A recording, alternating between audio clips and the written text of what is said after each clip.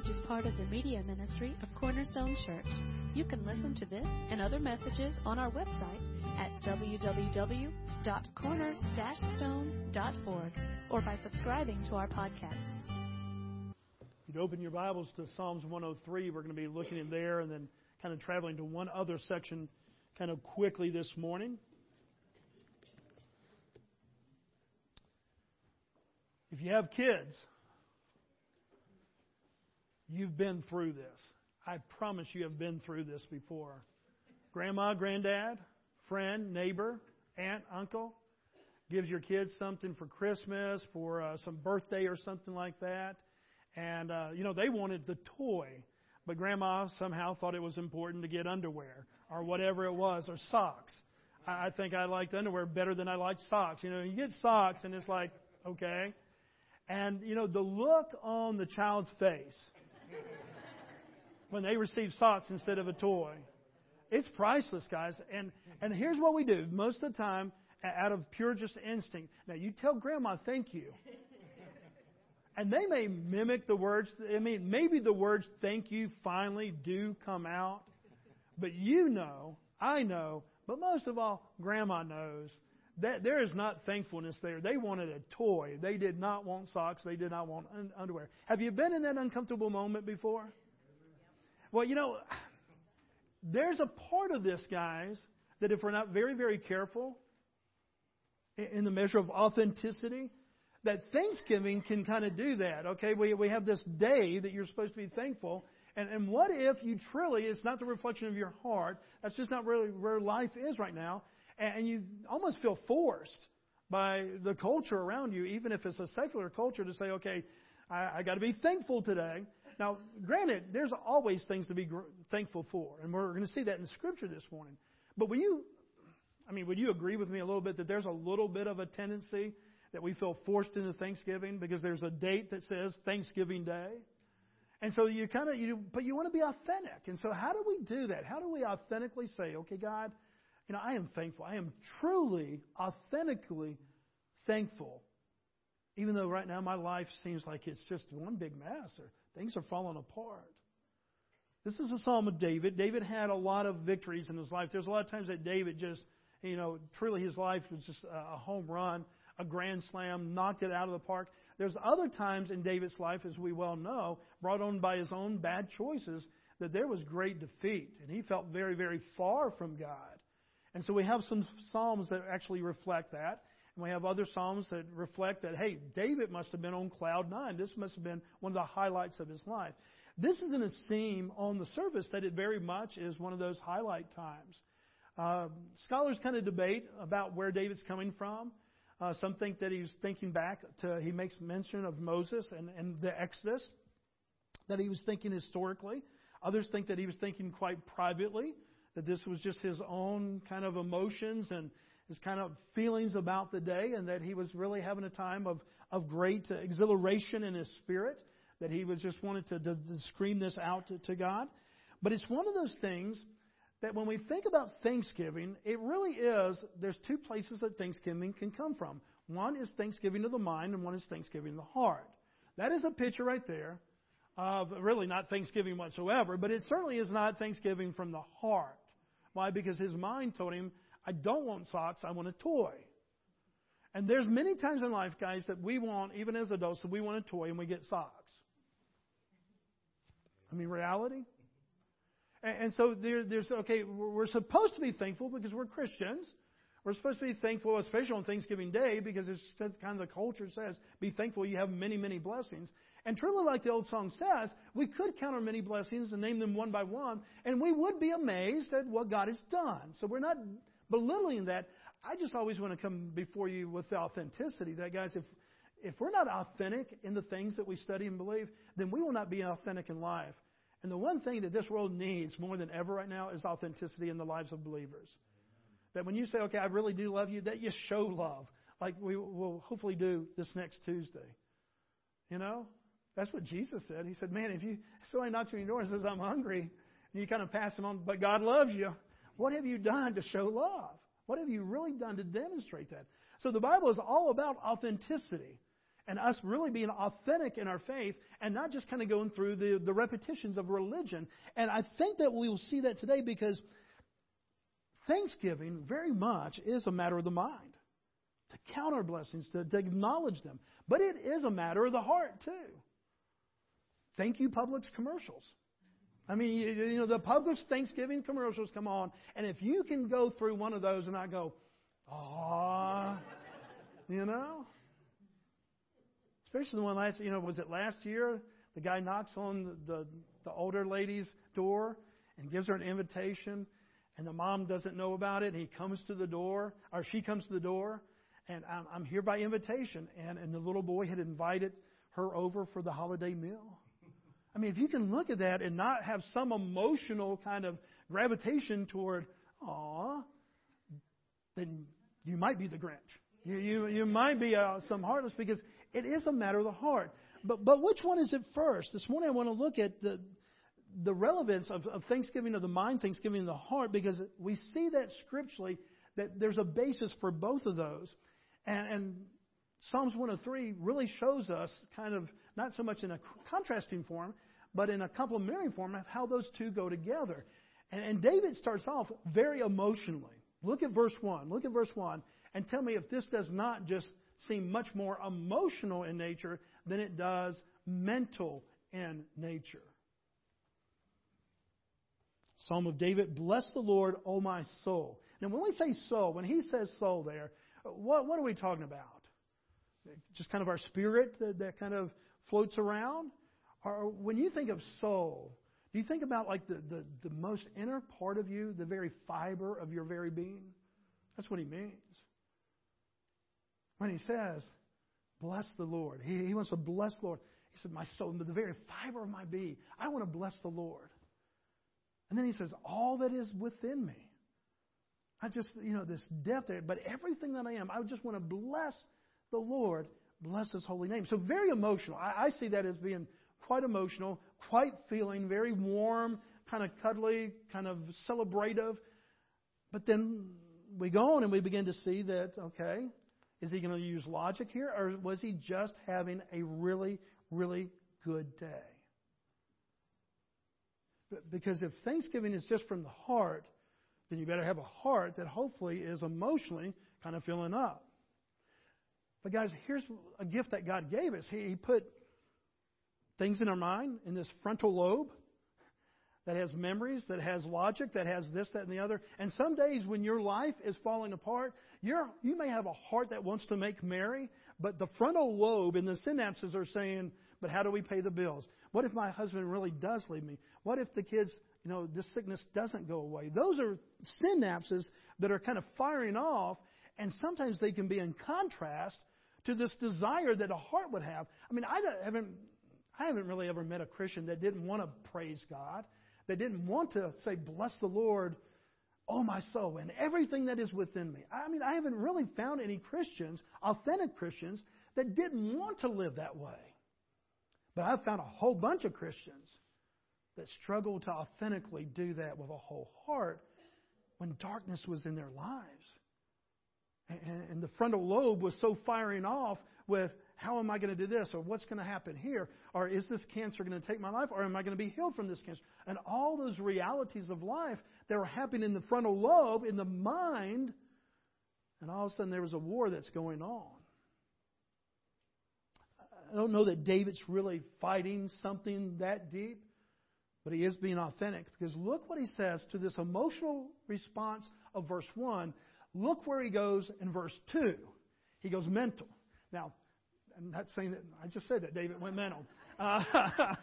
He went to the mental part of his operational mode there, okay? Because look what he says in verse 2. "Bless the Lord, O my soul," and what? "And forget not all his benefits." Now, forgetfulness, what do we usually associate? Is that more of a heart thing or a head thing? Yeah. It's memories, synapses, logical thinking. So the first part, he's kind of coming out emotional. He says, I want to bless you, God. I truly want to be this worshiper that you've created. I truly want to praise you.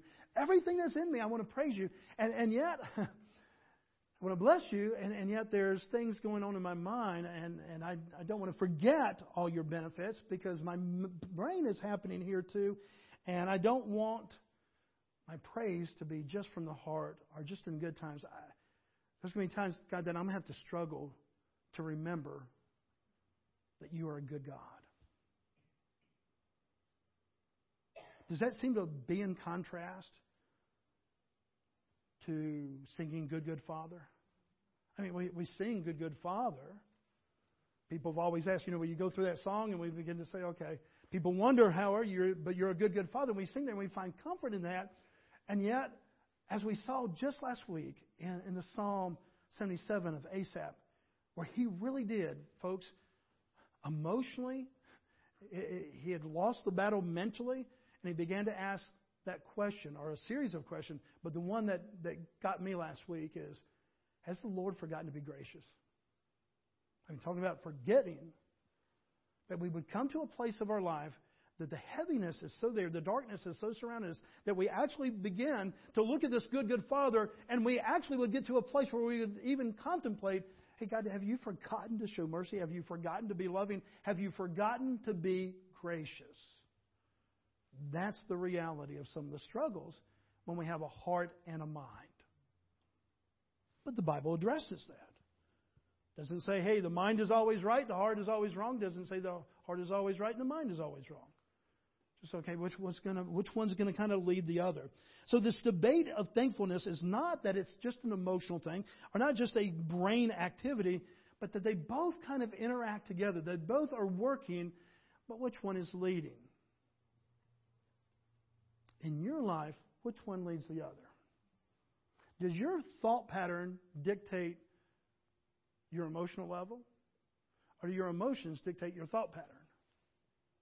Would you agree that it could happen either way? It's what I used to call stinking thinking. I mean, seriously, if you have stinking thinking, can that lead to bad emotional well-being because you've allowed garbage?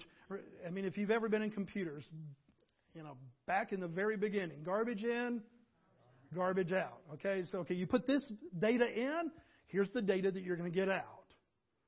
And folks, in one way, because we do have this frontal lobe, because we have logical thinking, most of us, have logical thinking going on in our minds, you put garbage in, guess what you're going to get out? Garbage out. And not just thinking and responses, but it is going to travel to the heart. Does that make sense? Because this is really critical for us to understand how valuable the Word of God and the truth of God is. And not to be swayed, as John would say, by every wind of doctrine and every wind of emotion that's out there. Man, there's going to be winds blowing in your lives, and there may be wind blowing in your life right now that is very, very discouraging.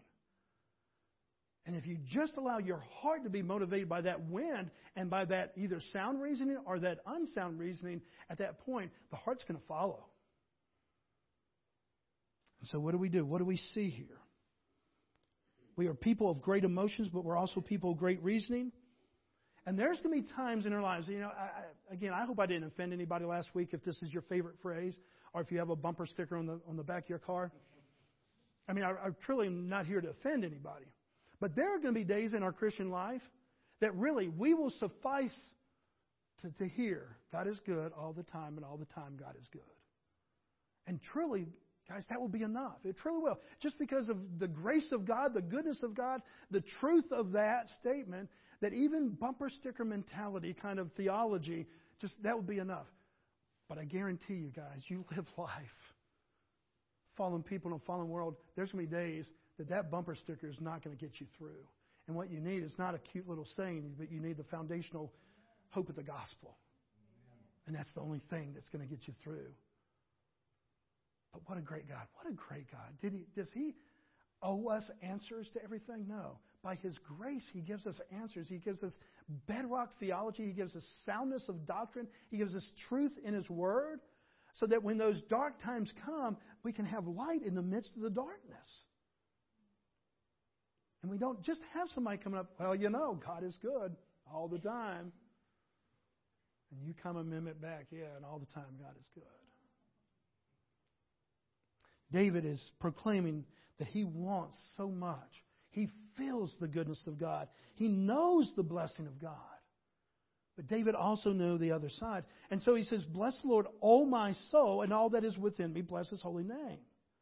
His soul is overwhelmed with thankfulness. But there's due cause.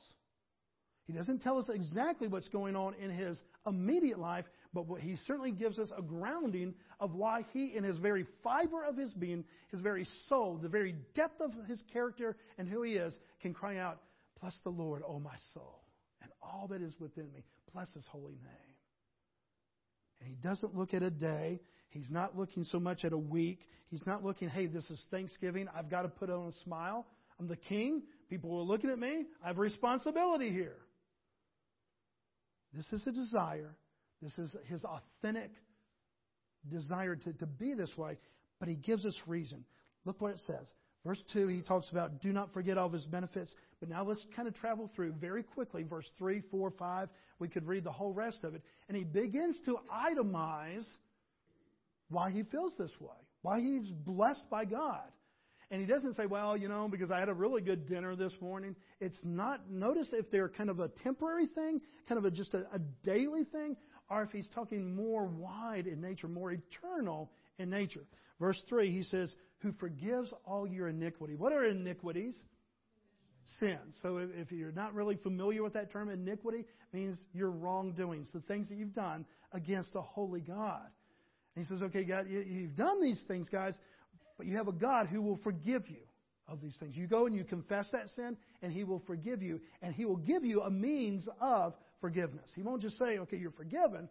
He made a means of that. He gave His only Son to die on a cross, to rise again on the third day. So He comes back to the gospel for truth and not just emotions.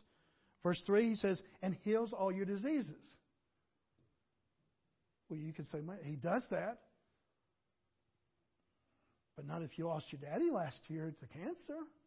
You lost this person. What does he mean? How can he come back and say, bless the Lord, O my soul, and all that is within me?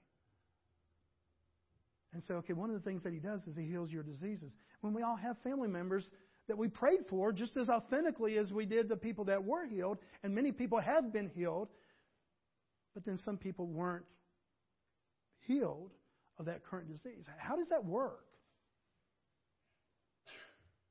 I mean, do you see the struggle there? Do you think he's talking about a disease and he had prayed for Aunt Mary because Aunt Mary had a condition? And so he prayed for Aunt Mary and he's going, okay, I'm going to praise you, in the depths of my soul, all that is within me, because I prayed for Aunt Mary. And Aunt Mary went to the doctor and the doctor said, we don't know. We don't have an answer for it. But the sickness is gone. The illness is gone. Do you think he's talking about that? Or do you think he's looking at a broader sense of disease when it comes to sin and our estrangement from a holy God? Which one do you think he sides with? Can God heal us from disease? Yes. Will God heal everyone from disease? He can, but He doesn't, and that's the mystery. That's where we have to come back to the sovereignty of God. Ultimately, will every Christian be healed of every disease? Yeah. See where we're going here, guys? Again, remember last week, this little thing that we've done so often? Here's where we base a lot of our... Okay, do I feel like blessing the Lord, oh my soul, and all that is within me today? Maybe not. As we start to expand and have that eternal perspective, and we start to count the blessings of what God has done, not just today, but eternally for us, we begin to look at more of that gospel foundation as we widen our scope to eternity. That's what David is doing here. All of a sudden we can say, hey, and He heals all the diseases. He heals these diseases. I mean, some He heals supernaturally right now to encourage us, to add to our faith. He has the ability to heal all. But some of that healing won't come until heaven. Look at the next verse, verse 4. Who redeems your life from the pit. Now, he wasn't trying to be current by using the pits. What pit do you think he's talking about? Yeah. He said he redeems. He uses the word to redeem your life from the pit. Now, he could talk about some temporary displeasures of our life, and when we just have the blues, our life is the pits. It can't apply there. But really where he's going again is this eternal nature. He says, you redeem me. What I deserve, what I really deserve, because of my rebellion against you, holy God, I deserve hell. And you redeem me. You sent an answer for that in your Son, Jesus Christ. Now, David doesn't know the reality of that yet. David is in faith anticipating that there will one day be a Messiah. Why? Because God has made that promise. So in faith, he's saying already, you've redeemed me from the pit. God, when I die, I know where I'm going. Not just because I have some kind of insurance, some fire insurance, and because I got wet in church, they put me under the bus. But no, I know you, and I know your redemptive work through Christ, and I trust in that redemptive work, and you've redeemed me from the pit. Look at verse 4 again. Who crowns you with steadfast love and mercy. What was one of Asaph's struggles last week? Was it the steadfast love of the feeling of that? He came back and he said, God, you are a God of steadfast love. And he comes back and he reiterates that at the back of Psalm 77. But in the front of Psalm 77, he was not feeling the love.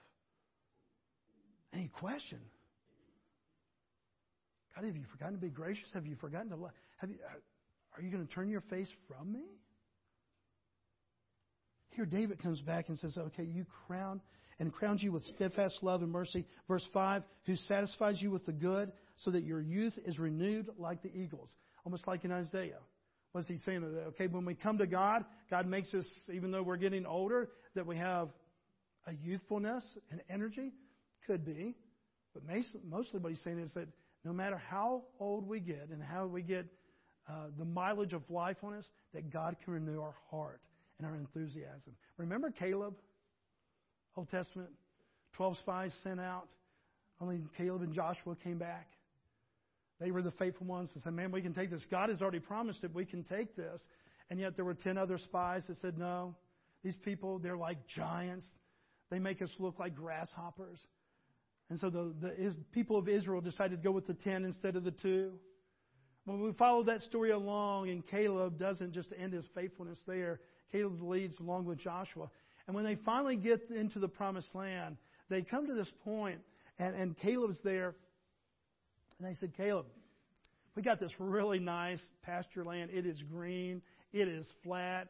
There are waters coming through there. And, because of your history, because we kind of owe this to you, because you've been so faithful all these years, we kind of put a sign down there that has your name on it, Caleb. What land do you want? You want that land? You remember what Caleb said? Caleb said, give me the mountains where the giants are. So even though they had taken possession of the land, they had not at that point driven all the enemies out. And here, Caleb, I think he's like in his 80s or 90s at that point, and he says, will you give me the mountainous land? Now, that's what David's talking about. That even though I grow older, because of what you have shown me in my life, God, you're renewing my energy all the time.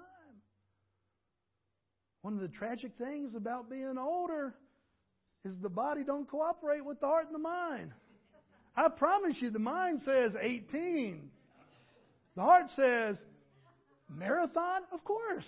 And the body says, you can't even do a 3K, much less a 5 or a 10 or whatever. And the body kind of lapses, but the mind and the heart is enthusiastic. That's what David, he said, man, here's why I want to praise you. Because you're a God that when I put my faith in you, you renew my strength. You encourage me even in discouraging times. You satisfy me with good, and your youth is renewed like an eagle's. All these are the benefits, and we could go on and we could read more and more. And what he's doing is reminding himself of all these benefits that he has in Christ Jesus, or in this anticipation of how God's going to give him salvation. Have you ever, I've counseled some people over the years that were going to leave a corporate type job and they were going to go into business for themselves. What a great adventure to have that entrepreneur mind and everything. And one of the things that, just trying to give wise counsel, one of the questions I would ask as they were about to make this transition is, okay, what are you going to do about your benefits? Because it's an amazing thing as you go out to business for yourself. When you've had a corporate job or if you had a job where, they're paying this, and all of a sudden you go out and you're working for yourself. And guess who gets to pay for it then? Me, myself, and I. And so these benefits, and sometimes you don't realize because you've had them all along, these benefits that were right there until you lose those benefits. Then you're going, oh my goodness. I was making this, but there was a whole bunch more value to that because I had all these benefits. That's what he's saying. He said, I remember your benefits. God, will you help me not to take for granted that these are the things that you do? Help me not to take for granted that I won't go to hell. I mean, have you thought about that, guys? I mean, isn't there a part of us that we just take for granted that because of the hope of Christ, because of the finished work of Christ, that because we put our faith and our trust in Him as our Redeemer, that we don't have to suffer hell? That is a great, great thing. But I don't know the last time that I really, God, thank you that I don't have to go to hell. Thank you that that it would become such a part of our memory that we would just be reminded that these benefits that we have in Christ Jesus. Now look back at Psalm 103. Let me tell you what I don't think this is. I don't think it's simply mind over matter. There will be a lot of people in the world, positive thinking folks, that I'm all for positive thinking, but sometimes they can say, okay, this mind over matter, and sometimes they just say, okay, you have to discipline your mind, and there's a part of that has some authentic truth, but without the gospel, sometimes that can be very false in the sense of it can just be misleading. So I'm not against positive thinkers out there, certainly not against anybody who's trying to get us to think positive thoughts, because as we think, then the emotions come. We just stated that. So we want to think good thoughts. But here, this is not just a matter of David going, okay, I'm going to look at everything sunny side up. He's looking authentically. Look down at verse 8. And remember what Asaph said last week in Psalm 77. He says, has the Lord forgotten to be gracious? What does David write in verse 8? The Lord is merciful and gracious. He is slow to anger and abounding in steadfast love. I love the Hebrew in this. Hebrew is a very expressive language. When it says that He is slow to anger, the actual Hebrew is He has got long nostrils. Now, why do you think the original words would be, God has long nostrils? Have you ever seen somebody get mad? And those nostrils start to flare up? And the Hebrew idiom there is, God, you got really long nostrils. It takes you a long time to get angry. Beautiful word pictures. He felt one thing, but he knew another thing. And guys, that's my whole purpose this morning. There's going to be days that you feel one thing, but I pray that you know another thing. And as you know the other thing, it will change and transform those feelings. Look at another example in verse 10 to 12. Verse 10 says, He does not deal with us according to our sins, nor repay us according to our iniquities. That's a great place for an amen right there. Okay? For as high as the heavens are above the earth, so great is His steadfast love toward us and those who fear Him. Or those who fear Him. As far as the east is from the west, so far does He remove our transgressions from us. How many of you believe verse 12? That when God forgives, He removes our sins as far as the east is from the west. How many of y'all believe that? How many of you felt guilt even after you've prayed sometimes? There's truth and then there's feelings. And I don't know what Satan attacks first, guys. I really don't. In spiritual warfare, I don't know if he comes back and says, okay, man, I'm going to go with the feelings first. Or if he says, I'm going to attack this truth that really gives you a rock. I don't think he cares. I think he just comes in with both barrels and he attacks both feelings and mind. But that's what he's trying to do, is kind of take you off to where you don't believe the truth. Because in that moment, we just raised our hand. We said, how many of you believe that God does that? And everybody raised their hand, at least everybody that I saw raised their hand. So you believe that God removes your sins as far as the east from the west. And yet many of us just agreed that there's been times that we've done something in our life, we prayed for forgiveness, and yet we still felt guilt. Guilt is an emotion, and it can turn into maybe, kind of more thinking, but it's an emotion. You feel that heaviness of guilt. You feel estrangement from a holy God. Well, what is it? Is it the feeling of that guilt? Or is there truth in the finished work of Christ? And in this verse that says that when God forgives, He removes your sin as far as the east from the west. This is the truth. And there will be days in our lives, guys, that we're not going to feel the truth. That's where we have to concentrate on the truth. And the truth then will produce what? Bless the Lord, oh my soul. And all that is within me, bless your holy name. Because I am a sinner and I did this, and yet you have removed that from my life as far as the east is from the west. Thank you, God. Thank you, God. Thank you, God, because you have done that. And that truth then generates emotion and that true desire to be thankful and to bless God. Why? Because we really don't just say, okay, I'm forgiven, but we understand the power and the wholeness and the reality of that forgiveness. Do you get that? You feel one thing, but truth says another. Here's my simple conclusion. Let's wrap it up. Without truth, without the facts, I truly believe that the heart's going to win out every time. We are very emotional people.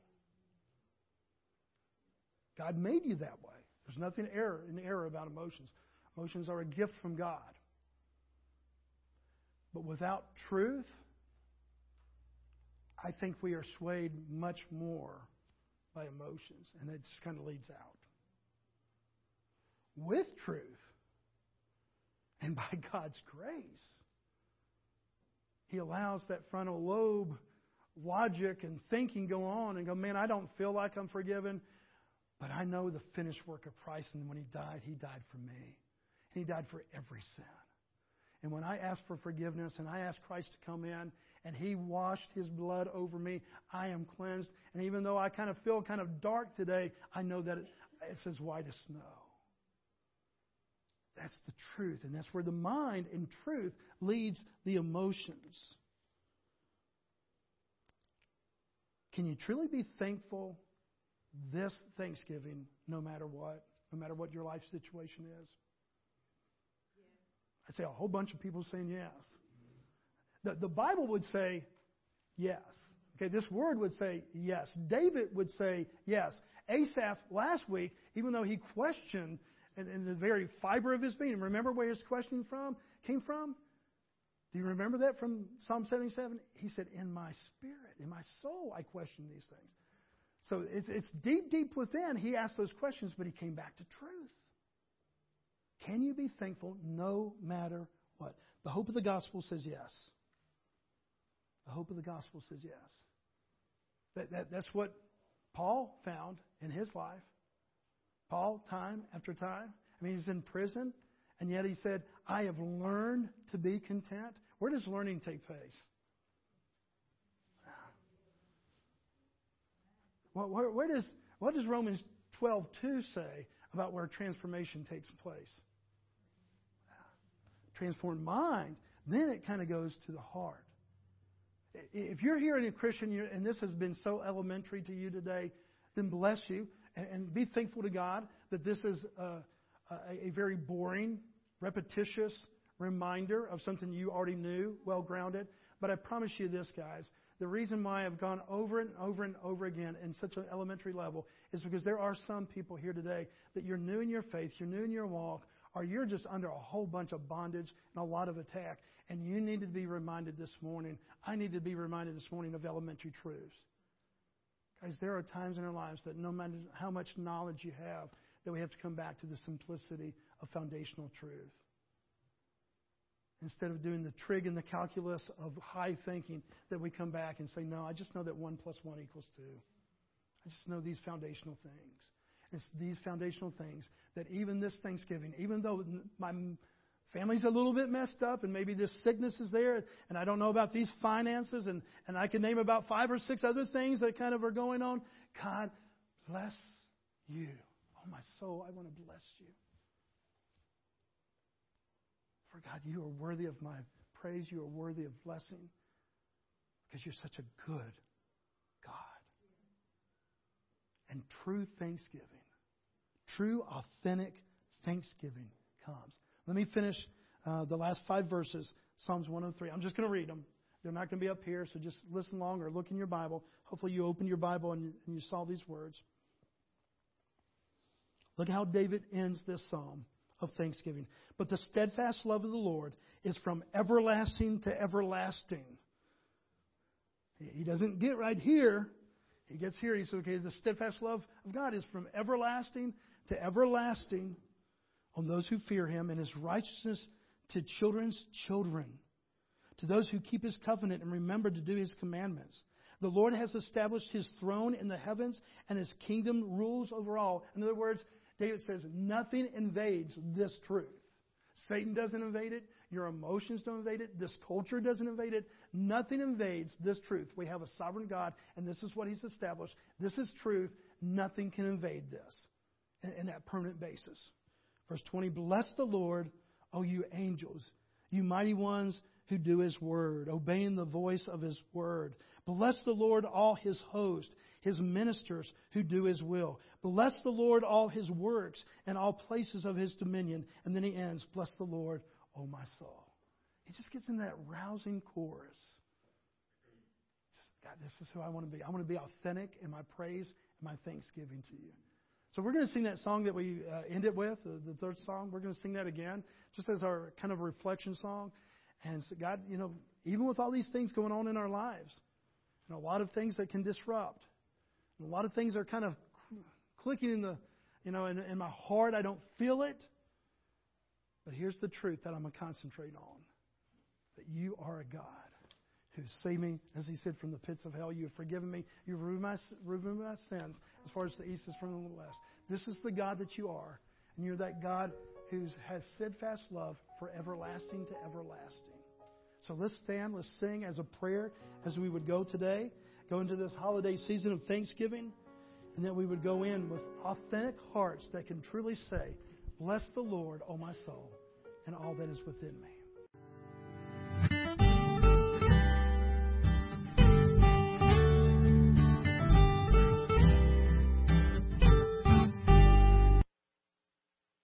Thank you for listening today. We hope this message was a blessing to you. To learn more about our church or our media ministry, you can visit us online at www.corner-stone.org or find us on Facebook.